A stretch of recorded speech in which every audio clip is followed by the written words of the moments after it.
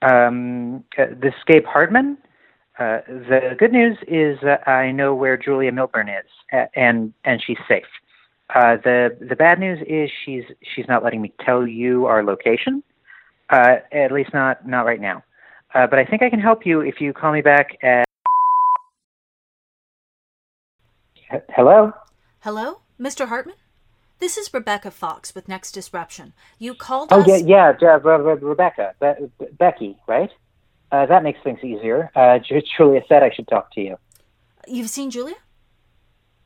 Yeah, sure. I mean, I saw her like half an hour ago, but then she had to go into another meeting. A meeting. Who is she meeting with? Yeah, I'm sorry. I can't tell you that. Why not? They wouldn't let me. I'm kind of on thin ice here. Wait, are you okay? What? No. Sorry, it's nothing like that. They're just kind of miffed. Somebody guessed where they'd be going, but there's really only a limited number of options for this kind of thing. So What kind of thing?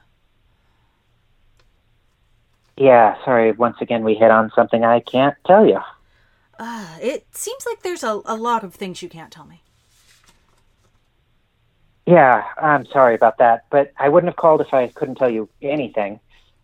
They're still getting final approval, but I think I can let you know where Julia is and invite you to. I'm sorry, it just occurred to me. Are you recording this? Yes, we are reporting on Julia's message, and No, I'm sorry. I can't have any details of this on the show.